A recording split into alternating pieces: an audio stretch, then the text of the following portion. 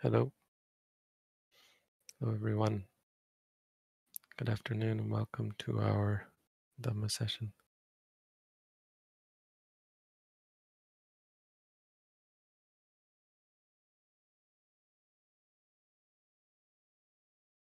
So yesterday was Magha Punami, the full moon of the month of Magha.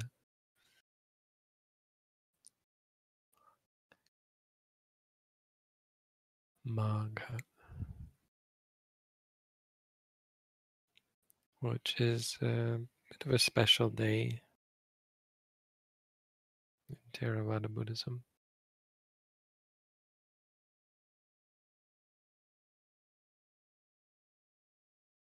The story goes that after the Buddha became enlightened and traveled to Uruvela, and he taught Uruvela Kassapa, Nadi Kassapa, and Gaya Kassapa, the three brothers and all of their students. Then he proceeded to Rajagaha and taught Bimbisara the king, and Bimbisara gave him a monastery in Velawana, and the monks stayed in Velawana and practiced intensive meditation with the Buddha. And on the full moon night of Magha, the Buddha was sitting under a tree.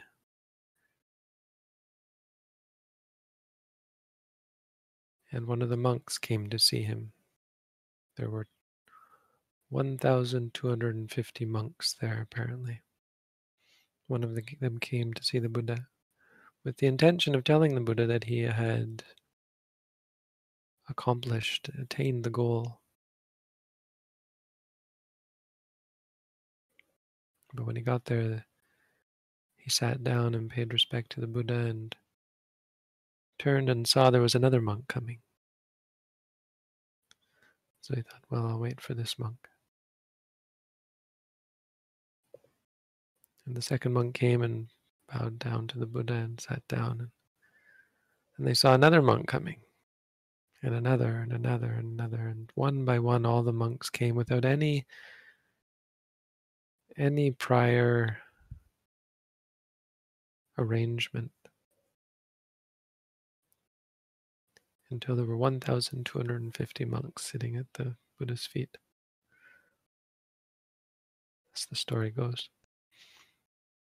And when they were all sitting there, the Buddha looked and saw all 1,250 of them had just become arhat, achieved the goal of the Buddha's teaching.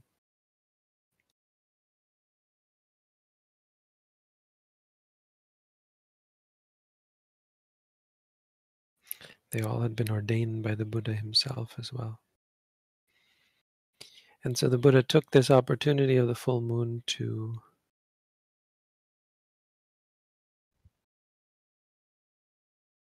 teach what is now known as the Ovada Patimokkha. Patimokkha is like the exhortation for becoming free.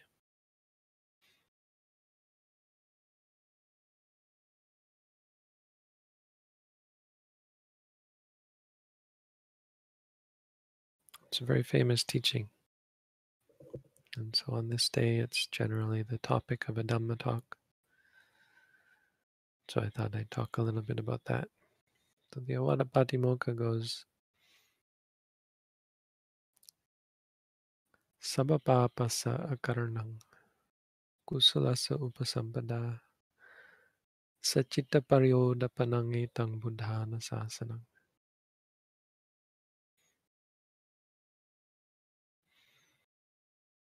Not doing any evil, being full of good, and the purification of one's own mind. This is the teaching of all the Buddhas. A very powerful statement, no? This is the teaching of all Buddhas. 3 things. Do good, don't do evil, do good, and purify your mind. That's the first part of the teaching.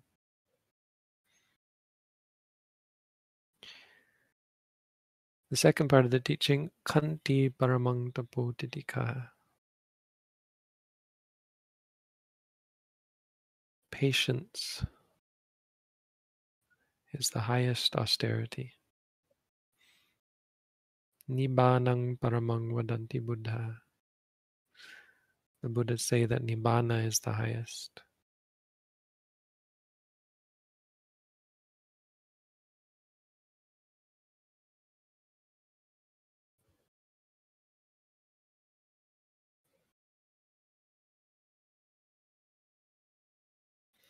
Nahi papajito parupagati samanohoti parangvi hetayanto. One is not a recluse if one harms others, nor an ascetic if one acts against someone else,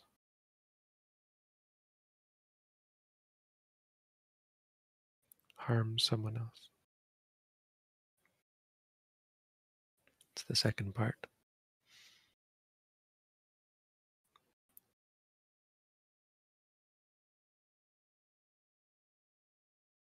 The third part, anupavado anupagato patimoke jasangvaro mattanyutta jabaddasming pantancha sayana sanang adhichitte ja ayogo etang buddhana sasanang. Not reviling, insulting others, speaking harshly towards others, not harming others, restraint according to the rules of discipline, ethics, moderation in eating and dwelling in a secluded place.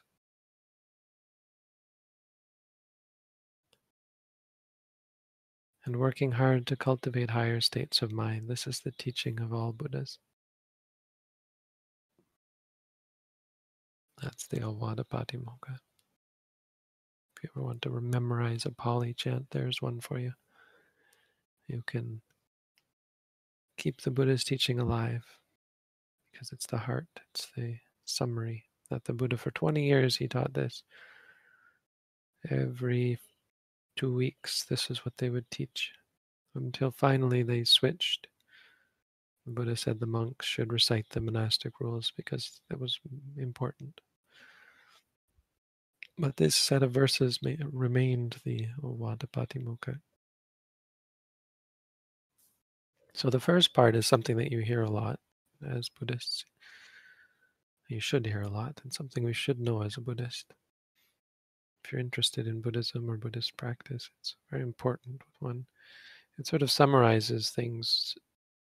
Sabapapasa akaranang means not to do any evil things. That's sila. Kusalasa upasampada, becoming full of good, coming to fulfillment in regards to good things. That's dana. That's what we call dana in Buddhism. Dana means charity and goodness, and it can be charity, but it can also be doing good things like meditation as well. Well, it generally means good deeds of speech and action. And these two, not doing bad things and doing good things, not doing bad deeds and doing good deeds, is very common teaching in the world. What's kind of special about the Buddha's teaching is the emphasis on the third part, sacitta paryodapanang, purification of one's own mind. Because it's necessary for the other two, really. Simply to teach people to do good and not do evil is insufficient. Because as long as your mind is tainted by biases and cravings, desires, aversions, fears, stresses, depression, doubt, confusion, ignorance, all sorts, arrogance, conceit. All of these things will do wonders to prevent you from doing good deeds and prevent you from abstaining from things you shouldn't abstain. You should abstain from.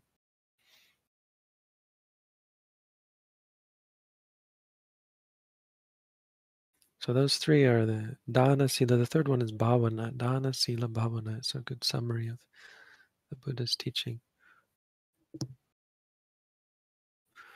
The second part, khanti, is a very special state. He puts khanti as the patience in a prime position in all the teachings that could be given. Patience, where it said patience is the highest form of austerity. A reminder that any kind of tapas literally means heat, but in the time of the Buddha it was used to describe ascetic practices, torturous practices that were meant to train the mind, wean the mind off of craving and attachment. But the Buddha tried all of those and found that they actually couldn't do much to wean the mind off of its clingings and cravings and aversions. And he found that simple patience, the practice of mindfulness, facing things without reacting to them, the capacity, the ability to stay with something without judgment. That's austerity, all right. It's austere because of how torturous it is. It burns up the defilements in a way that no other self-torture could. But it is self-torture to have to face things you don't want to face. But because you're not uh, creating anything, it helps. It leads to letting go. It has a positive effect on the mind as opposed to creating aversion.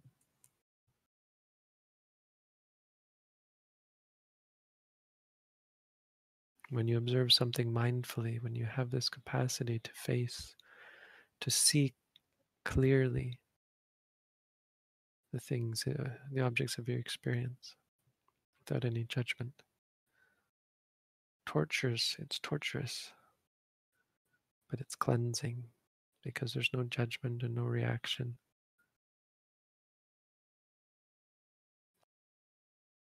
It can also be very pleasant, but all in all, it forces us to confront our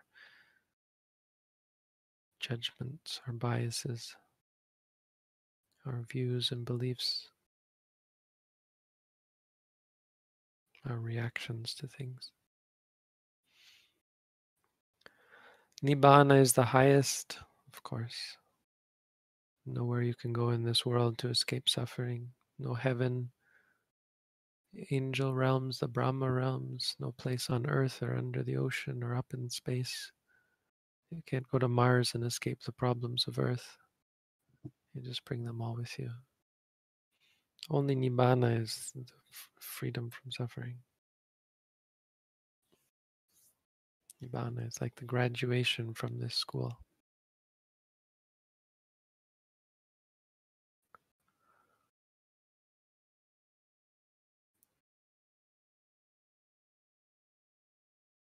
A person who harms others, Buddha said, is not a recluse, not a spiritual person.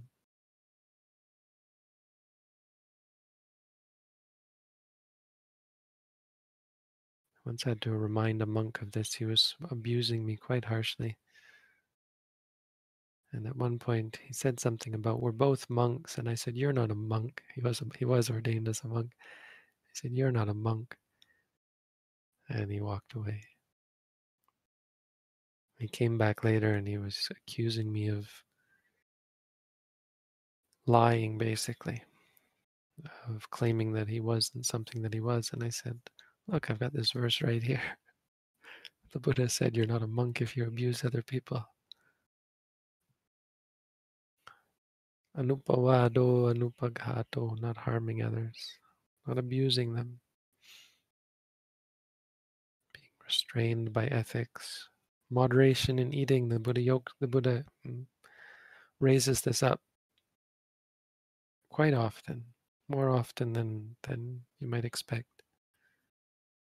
Moderation in eating is an important part of the Buddhist teaching, more important than you think. Not because food has any special capacity, but because of the attachment to food. Food is the one medicine we can't do without. It's the one medicine every human being has to take every day before else they die of this sickness that is hunger and the sickness that inherent in us. There's no cure for hunger. There's only medication that you take to placate it, to reduce the symptoms temporarily, and then it comes back. And because we have to take this medicine, it's easily an object or a basis for abuse. Over time, we develop, from the time we're born, we develop aversions and attachment, addictions to food, deeper than you might think. People freak out when they aren't able to get food or get the right food. Can be very much suffering for people when you don't get the food you want for an extended period of time. We get attached to food. So it's an important thing to moderate, to remind ourselves to use it as a medicine.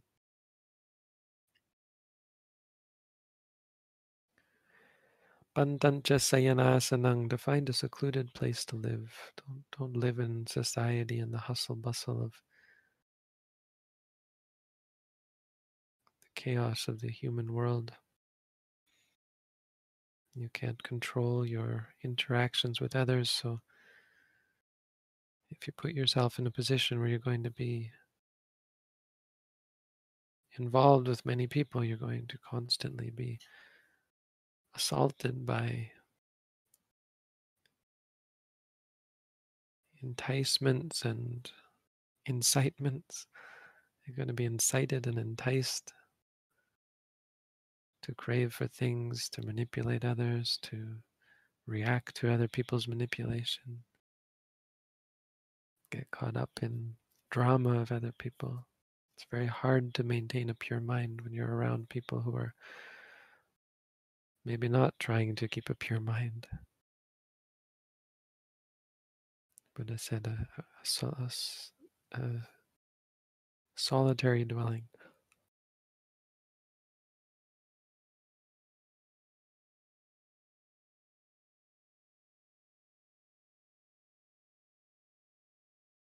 And finally, the development of higher states of mind, higher states of consciousness. This is the bhavana. Bhavana means to develop, to become something more than you are. To do this with the mind, to cultivate confidence, effort, mindfulness, concentration, wisdom. And through wisdom to find deliverance, to find freedom. Etang buddhana sasanang. This is the teaching of all Buddhas. So that's the Awada Patimokkha. Something useful to know. And that's my talk today. So we can get started on questions if anyone has any questions. Preferably questions about meditation, of course. I don't want us to get too far off track. The idea is to help people who need help with their meditation first and foremost.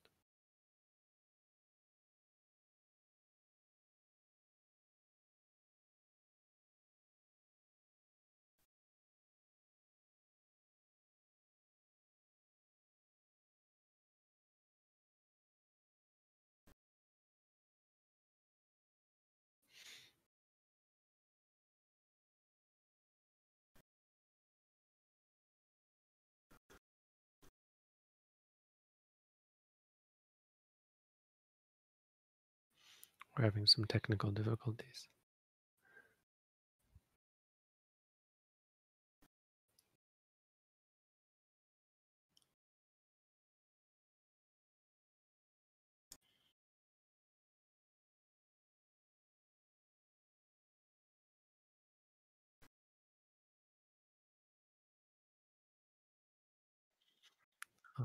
I'll just read the questions aloud myself. This isn't a question about meditation, though. Did we not get any meditation questions? All right. I told a lie to my boss during my interview. I don't know that it affected the outcome. I feel like I was almost unconsciously trying to protect myself. Should I tell him the truth? I think you should, yeah. I mean, I can't tell you what to do in your life. Your situation is going to be unique to you. But I think in general, when you tell someone a lie, it's a good thing to then correct yourself when you realize that you said something wrong. I think it's beneficial. But you can't, you don't make it better when it doesn't erase the lie when you tell the truth. It just corrects the record and creates a better relationship going forward. Of course, for practical reasons, people, when they find out that you lied, if you didn't tell them, it can cause greater harm, for example.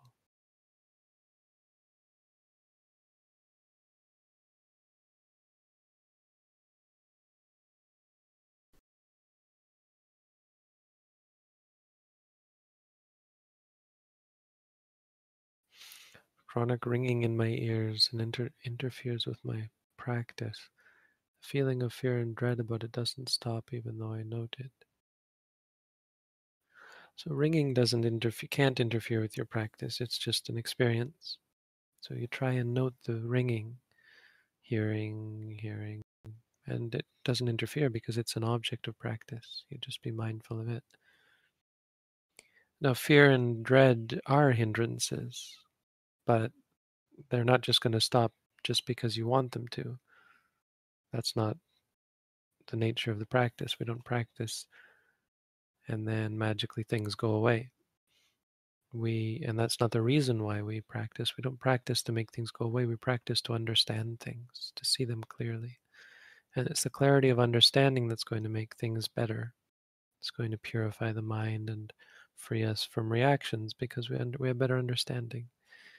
You wouldn't fear something if you understood it and were familiar with it. It's through lack of understanding that we give rise to things like fear.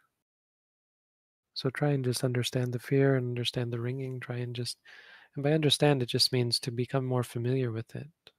And it really just means to be able to experience it objectively. So when we say to ourselves, hearing, we're cultivating that objectivity. And over time, your mind gets accustomed to that and it has a better relationship with it rather than reacting every time. It gets into the habit of just seeing every time, or in this case, seeing the hearing, or experiencing the hearing. That's just hearing.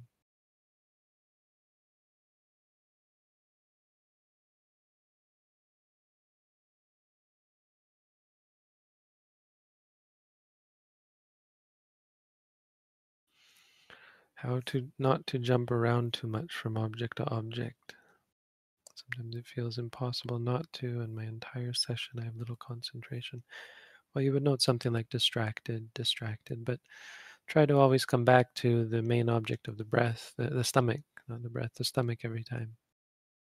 So after you note something for a while, if it goes away or doesn't go away, try and go back to the stomach. And by always coming back to one object, it will help uh, focus you a little bit. On the other hand, we're not trying to stop the mind entirely. We're just trying to be mindful again. So when you're distracted or thinking, say distracted or thinking. Don't worry about concentration is an important reminder. Your focus and concern shouldn't be concentration, it should be mindfulness. Concentration ebbs and flows because life is uncertain. Mindfulness is always useful.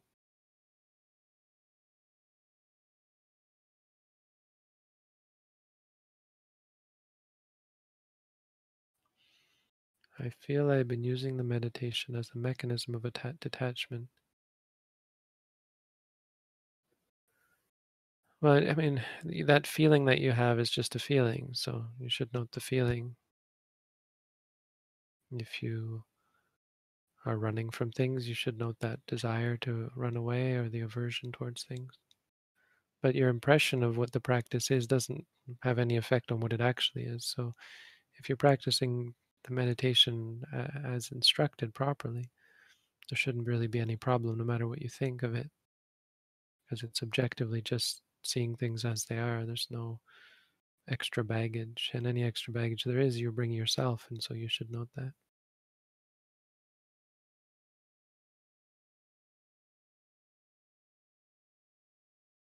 If you're interested, I'd recommend maybe doing an at-home meditation course, at least reading our booklet on how to meditate, learning how to practice in this tradition. It might help you.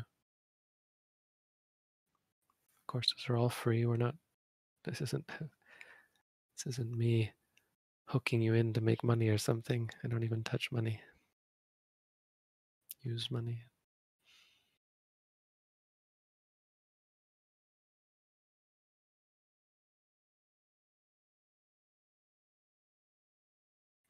If we can only do one, should we do formal meditation before or after breakfast?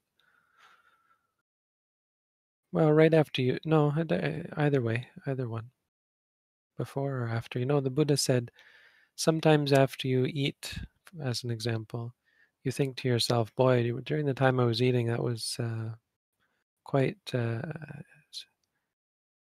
stressful, stressful in a positive way, but it was um, quite an activity, busy. Eating is a busy activity. Your mind gets busy, your tongue gets busy, your mouth gets busy, your stomach gets busy, your hands get busy, your eyes get busy, your nose gets busy smelling the food. So sometimes you think, boy, I ate a lot. Now I'm tired. I should take a break. And the Buddha said, no, you should think, instead, you should think, why I ate. And during the time that I ate, I wasn't very easily able to be mindful. So now that I'm done, now that I'm finished eating, I should redouble my efforts. I don't remember what the word is. Redouble. I should increase my effort, work that much harder. So right after you eat is a good time to do walking meditation. But you can do it before you eat as well. It's also good. You should do it while you eat as well, chewing and so on.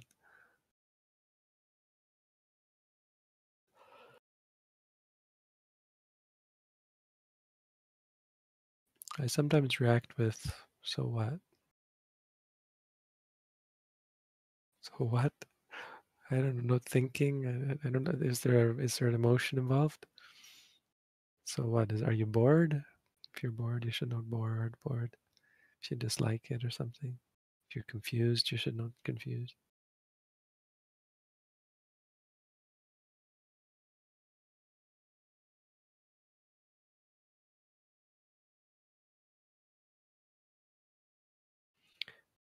Can you elaborate on not indulging thoughts versus letting them come up, specifically in regards to lust?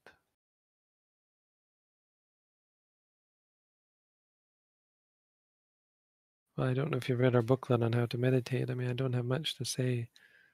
There's nothing special about it.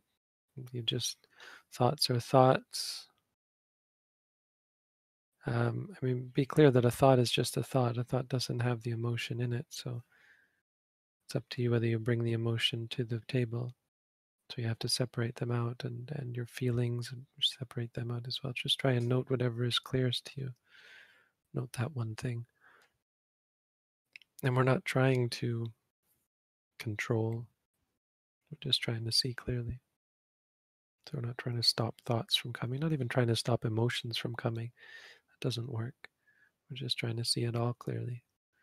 And the clarity, it organizes things, and it creates strength of mind and clarity of mind. You do away with all the cloudiness and the delusion that things that aren't going to satisfy you might actually satisfy you.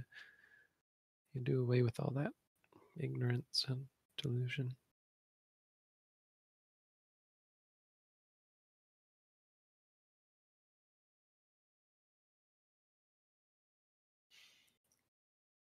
How do you watch the breath without manually controlling it?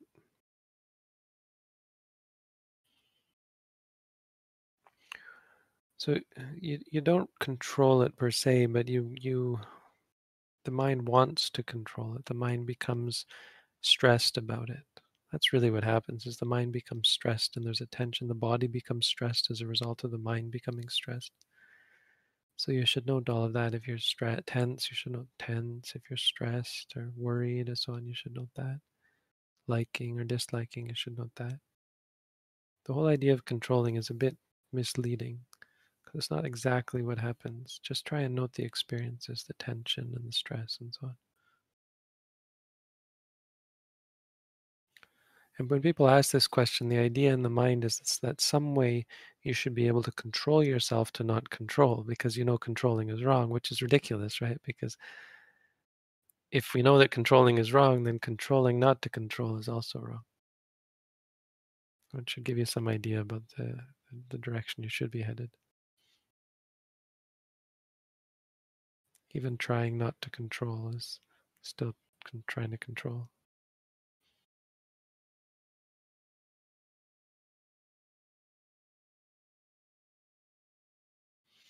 Are there any downsides to spending too much time in solitude? It depends on the person is the answer. Solitude alone isn't going to make someone enlightened, but solitude for someone who is equipped to practice will benefit from solitude, will benefit from that solitude. So a person who is not equipped will maybe even get worse through solitude. And they should rather uh, be in touch with a teacher or a community. In fact, in general, having a secluded dwelling shouldn't mean that you don't have a community. In the community, people are secluded, you see. So it's not an either or where you either shun people or you live in communal society with them. No, the society should be one of seclusion, where everyone is committed to seclusion, not bothering each other.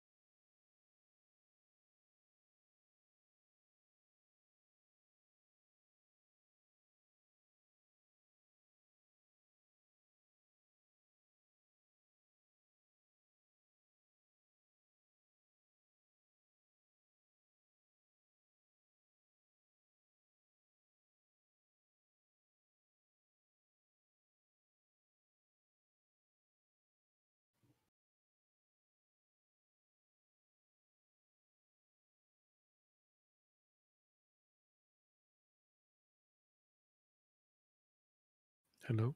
Oh, no, my sound's okay. Did you lose my sound?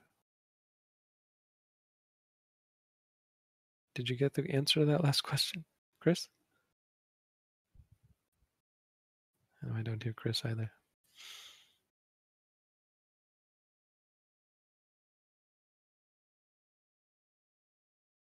Can you hear me?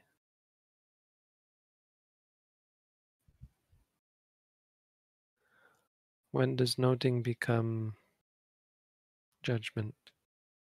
Like if I'm feeling bored, should I note bored or thinking? If you're bored, you should note bored.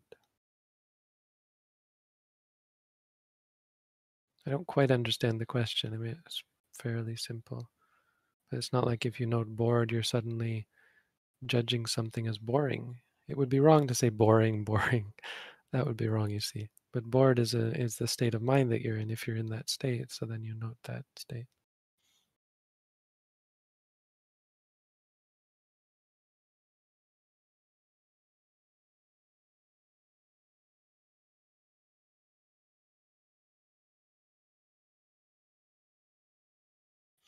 I have been having difficulty letting go of someone I deeply care for. How do I let go? This is again this problem with how do I let go, as though you could control yourself to let go, but letting go isn't like that. Letting go is really letting go. So you don't, it's not something you do, because then it would be not letting go, it would be forcing, it would be the opposite of letting go. So you're having difficulty because you're trying to let go, and letting go isn't something that comes from trying. Letting go is something that comes from understanding. That's what comes from understanding. So when you deeply care for someone, you note that. You don't try to get rid of it. You don't try to let go. It's kind of oxymoronic to think that you could try to let go in that sense. Just try and note it, see it clearly, and when you become familiar with it, it will lose its hold over you.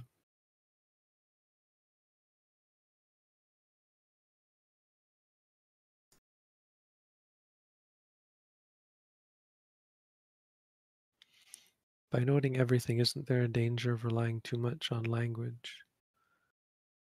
I don't understand what the danger is. Relying on language. I guess you're implying that somehow that takes you away from. I don't know. No, there is no danger. Language isn't like a drug.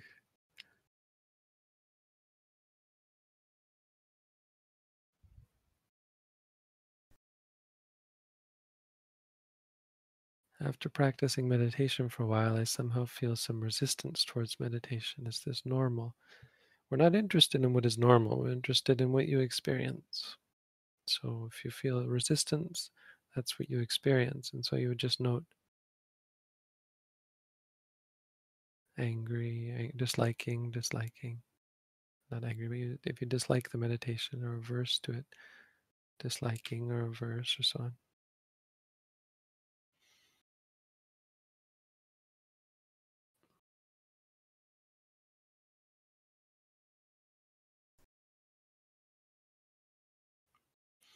My practice has become pretty stale and laborious. It feels like a chore, including informal mindfulness. Any advice?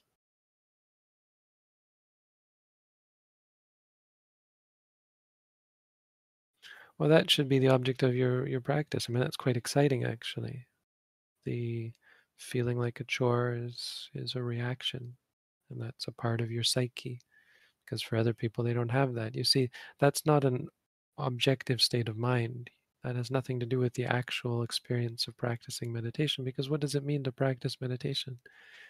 There's very little involved. But the baggage that you add to it, that's the problem. So meditation is here showing you something about yourself, how you judge and react to things, and develop aversion towards things. You should be very mindful of that. You'll find it's quite liberating, because that's the whole reason for practicing, is to see those things and to overcome them. See clearly.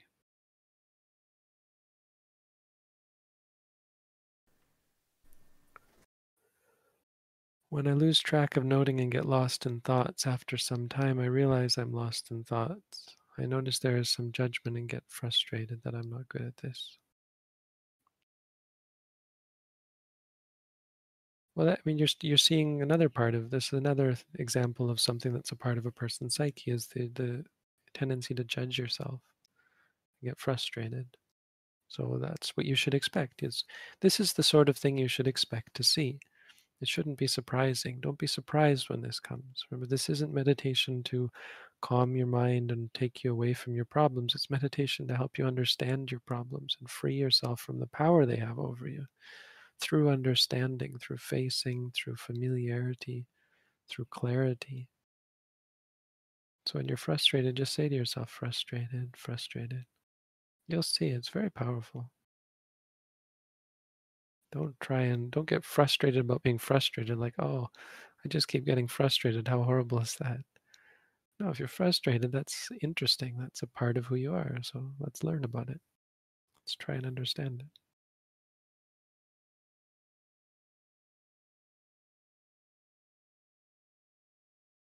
I think my audio is back, Bhante. Welcome back. Thank you. Thank you for taking over. The next question reads, how would you note going up or down from stairs? walking? If you want to go slowly, you can note things like pushing, when you push down with the foot and so on, but lifting, placing, pushing, and so on. But you can just say right, left if you're going quickly. I mean, try and go slowly if you can. Walking upstairs is nice because it's so slow. You can't go too fast anyway. So it's easier to note, more detailed. How do you deal with highly destructive emotions that arise very quickly and completely throw off one's attempts to better oneself? The wonderful thing about mindfulness is it's in the present moment. Whenever you incline towards it, you can apply it. So it's never too late. How do you deal with it? Well, when you're in a position to be mindful, just be mindful of it whenever that comes. Mindfulness is never too late. It's always now. So don't lament at how unmindful you were just a moment ago. But if you do, then be mindful of that. But be mindful of what's happening now. How can we increase the aptitude of awareness and mindfulness? Is it through meditation practice and or following Dhamma?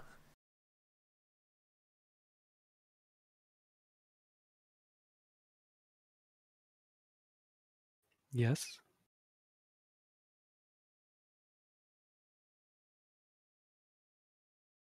Practice. It's through practice. I am used to meditating with no center, rising/falling, and just noting everything. Since experience never stops, how do I know when to return to rising, falling, and not note the next thing I notice? So try after you've noted one thing to go back to the rising and falling. It's no rule, but generally try to go back to the rising and falling. These questions come up because I think people try to make it into a hard, a set in stone rule. If this happens, do this. But life is not like that. Think of it as war. When you're training as a soldier, I assume from the movies I used to watch that there's lots of training and it's very regimented, and you have rules and structure and routines and order. But I also understand that when you get on the battlefield, it's hell. It's a totally different world, and people are urinating themselves and bleeding out, and there's bombs going off and so on. Life is like that. There's no you can't pin it down to rules, but you have principles, and so the principle is that coming back whenever you can to the rising and falling is helpful to keep you focused. So after you've noted something, try and go back to the stomach.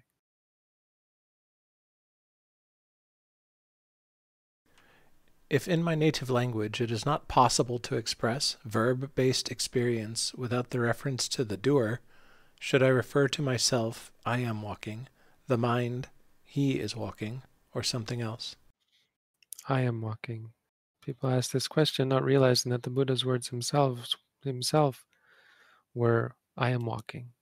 Gachami. Gachami means I am walking. That's how the Buddha said it. That's how he said to acknowledge it. Gachanto wa gachami ti bhajanati. One knows I am walking.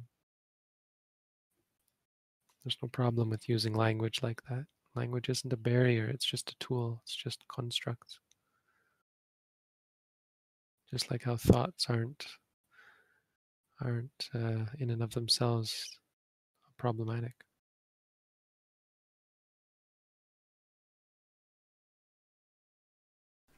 In seeing an attractive person, there's just too much things involved quickly and intensely. Thinking, feeling, liking, pleasure. The mind jumps and it's impossible to follow everything. What can I do? Just note whatever's clearest.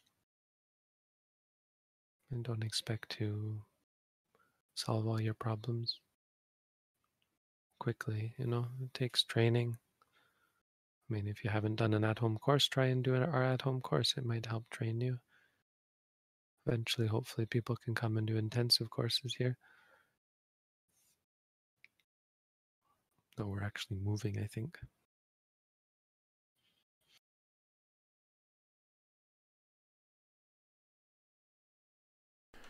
Is mindfulness meditation more about acting enlightened than working towards enlightenment? I'm going to skip this question. I don't quite understand it. Mindfulness meditation is mindfulness meditation.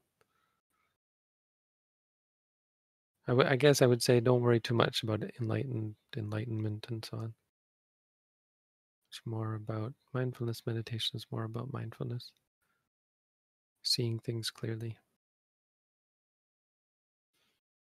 I guess part of what you're asking is important, like not working towards some future goal, but just acting in the present. So if that's what you mean, then that's what it is, yeah.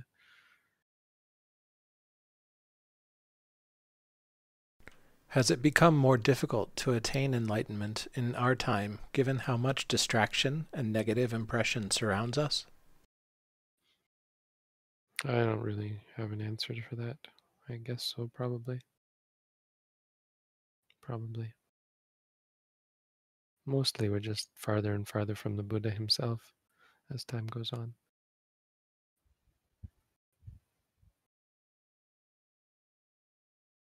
You mentioned mindfulness is not a good translation of sati. Can you please elaborate what is sati? Sati means to remember or remembrance. So the practice that we do is reminding ourselves as we're evoking remembrance. But it's not remembrance of the past, it's remembering things. And it means remembering things for what they are. So when you see, you remind yourself that it's just seeing so that you remember it. You don't forget it. It's a way of speaking that we don't use in English, but it means like if you see something and then you elaborate on it, you extrapolate on that, like it's good, it's bad, it's me, it's mine, and so on. Then you've forgotten. You're not remembering the actual experience. And so remembering the actual experience puts you back on the experience itself and takes you away from your reactions, puts you in a state of mind where that's objective and seeing clearly. So there's no reactions. That's what sati means. The Buddha put a lot of emphasis on samadhi. As I understand, it is a practice of one-pointed concentration. Can doing noticing practice put us in samadhi? Those are some assumptions. Buddha put a lot of emphasis on samadhi. I guess. I don't know if that's exactly true in relation to other dhammas. I mean, I would say he put a lot more emphasis on sati. Samadhi is one of the three trainings, so that it has a prominent place. But does that really mean samadhi, or does it mean something more broad? Because sati is one of the three parts of samadhi, right? Virya, sati, samadhi. In the Satipatthana Sutta, he doesn't even mention samadhi. So in talking about being mindful, which the Buddha called the Ekayana Magga, he doesn't even use the word samadhi. I mean, you're supposed to assume that it's there because sati, of course, is part of the samadhi group. And this whole idea of one-pointed concentration is a part. Yes, it's certainly a part of what can be useful and conducive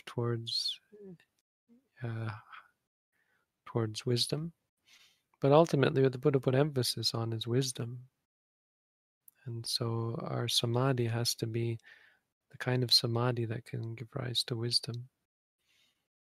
And so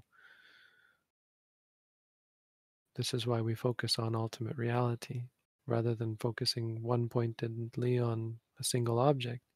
We try and focus on our experiences. How much emphasis did the Buddha put on the senses, seeing, hearing, smelling, tasting, feeling, thinking, saying we should understand them and become what he taught to those 1,250 monks before the Magha Puja. He taught the Adita Pariyaya Sutta. Said everything is burning.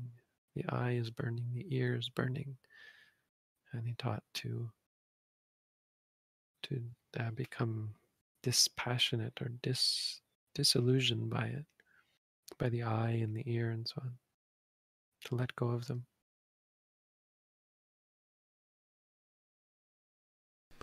I want to meditate, but due to the nature of my mind, I find myself not meditating at all. I can be quick to shift moods and struggle not to engage in entertainment. What would you suggest?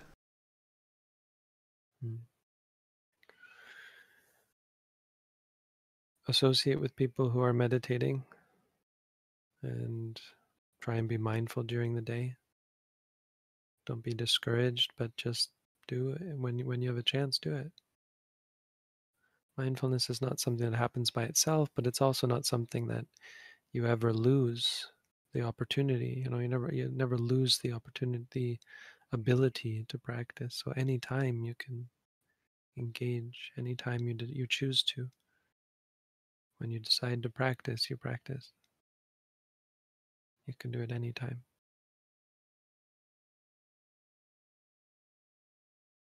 When I'm losing control due to sensuality, how can I step back and slow down, mentally speaking?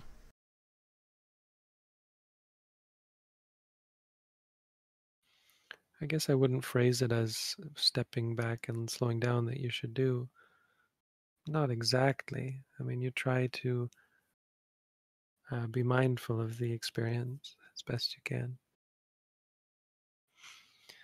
Ultimately, the best thing is to have a regimen of practice, so that when you do get into a situation where you would lose control, you're much better, not in control, but you're much in a better, your mind is in a better place, and so it's less intensely carried away by sensuality. So it's training, it's not something that you can do at that moment. It's something you have to be good at, something you have to work at. How does one cultivate confidence in the practice?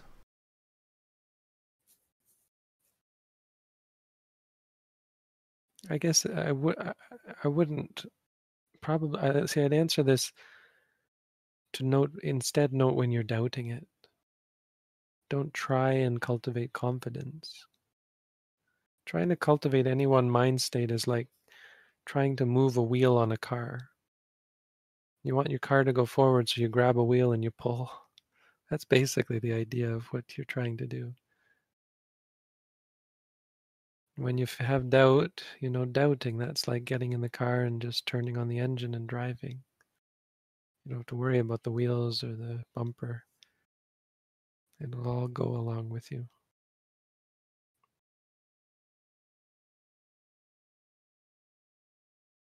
How can one deal with feelings of recurring anxiety? Well, if you've read our booklet, maybe take up the practice of mindfulness. Read the booklet if you haven't. Anxiety, as I've said before, is interesting because of how, well, I mean, most states are similar, but with anxiety, it's clear how strong the effect it has on the body. That makes sense. Anxiety has a very strong effect on the body. It becomes coarse. This tension in the stomach and tension in the shoulders, heart beating fast, tension in the head, headaches, and so on, sweating, lots of physical reactions. And what happens, because it's so intense, what happens is you take the physical aspect as a part of the anxiety, and it makes you more anxious. You react to the physical results of anxiety, and it snowballs quite easily. So you have to be able to separate, but it's the same with passion. It's the same with really anything. You have to separate the emotion from the physical and note whatever's clear and just note whatever comes at the moment. But try and see them as separate so you don't react to the physical and create worse mental problems.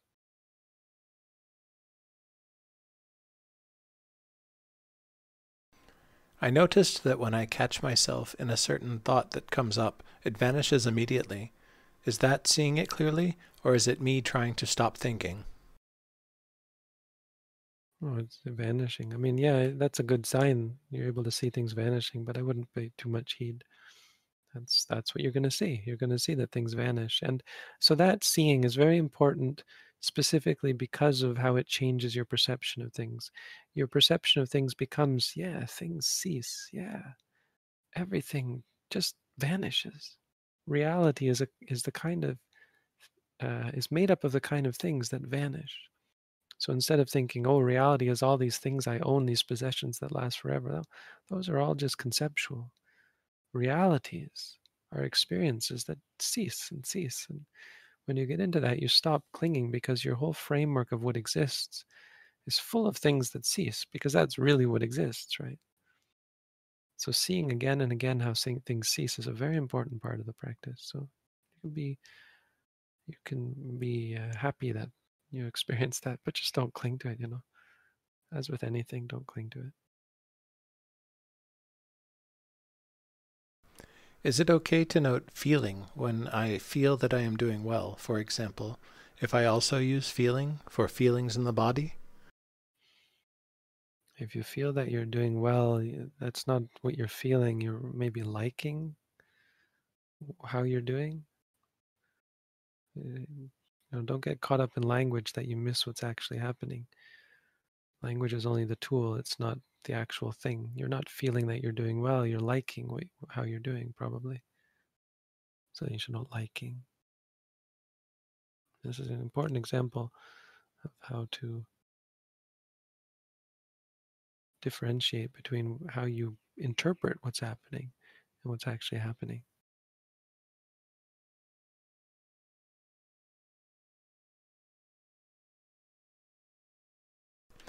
Why is doubt a hindrance? If I doubt that someone will show up to work, for example, is that a hindrance? So their hindrances, it's just a word, but what it means is they're things that hinder your ability to focus, hinder your strength of mind. They prevent the mind from gathering strength, building up the clarity of mind that required to see clearly. That's what they mean. So anytime your mind has the state of doubt, that's disruptive to the mind. So it's not in a worldly sense, like if you doubt someone will show up to work. It's just that actual state of mind. The doubting is going to harm your focus. That's all. But if you're thinking about someone showing up for work, then well, you're not really meditating anyway. So it's not really in context. Will we lose the gifts from meditating if we stop for a period? Is it use it or lose it, like with building muscles? You'll lose some, but you also gain the inclination towards it. That inclination is actually quite powerful because of how powerful the meditation is.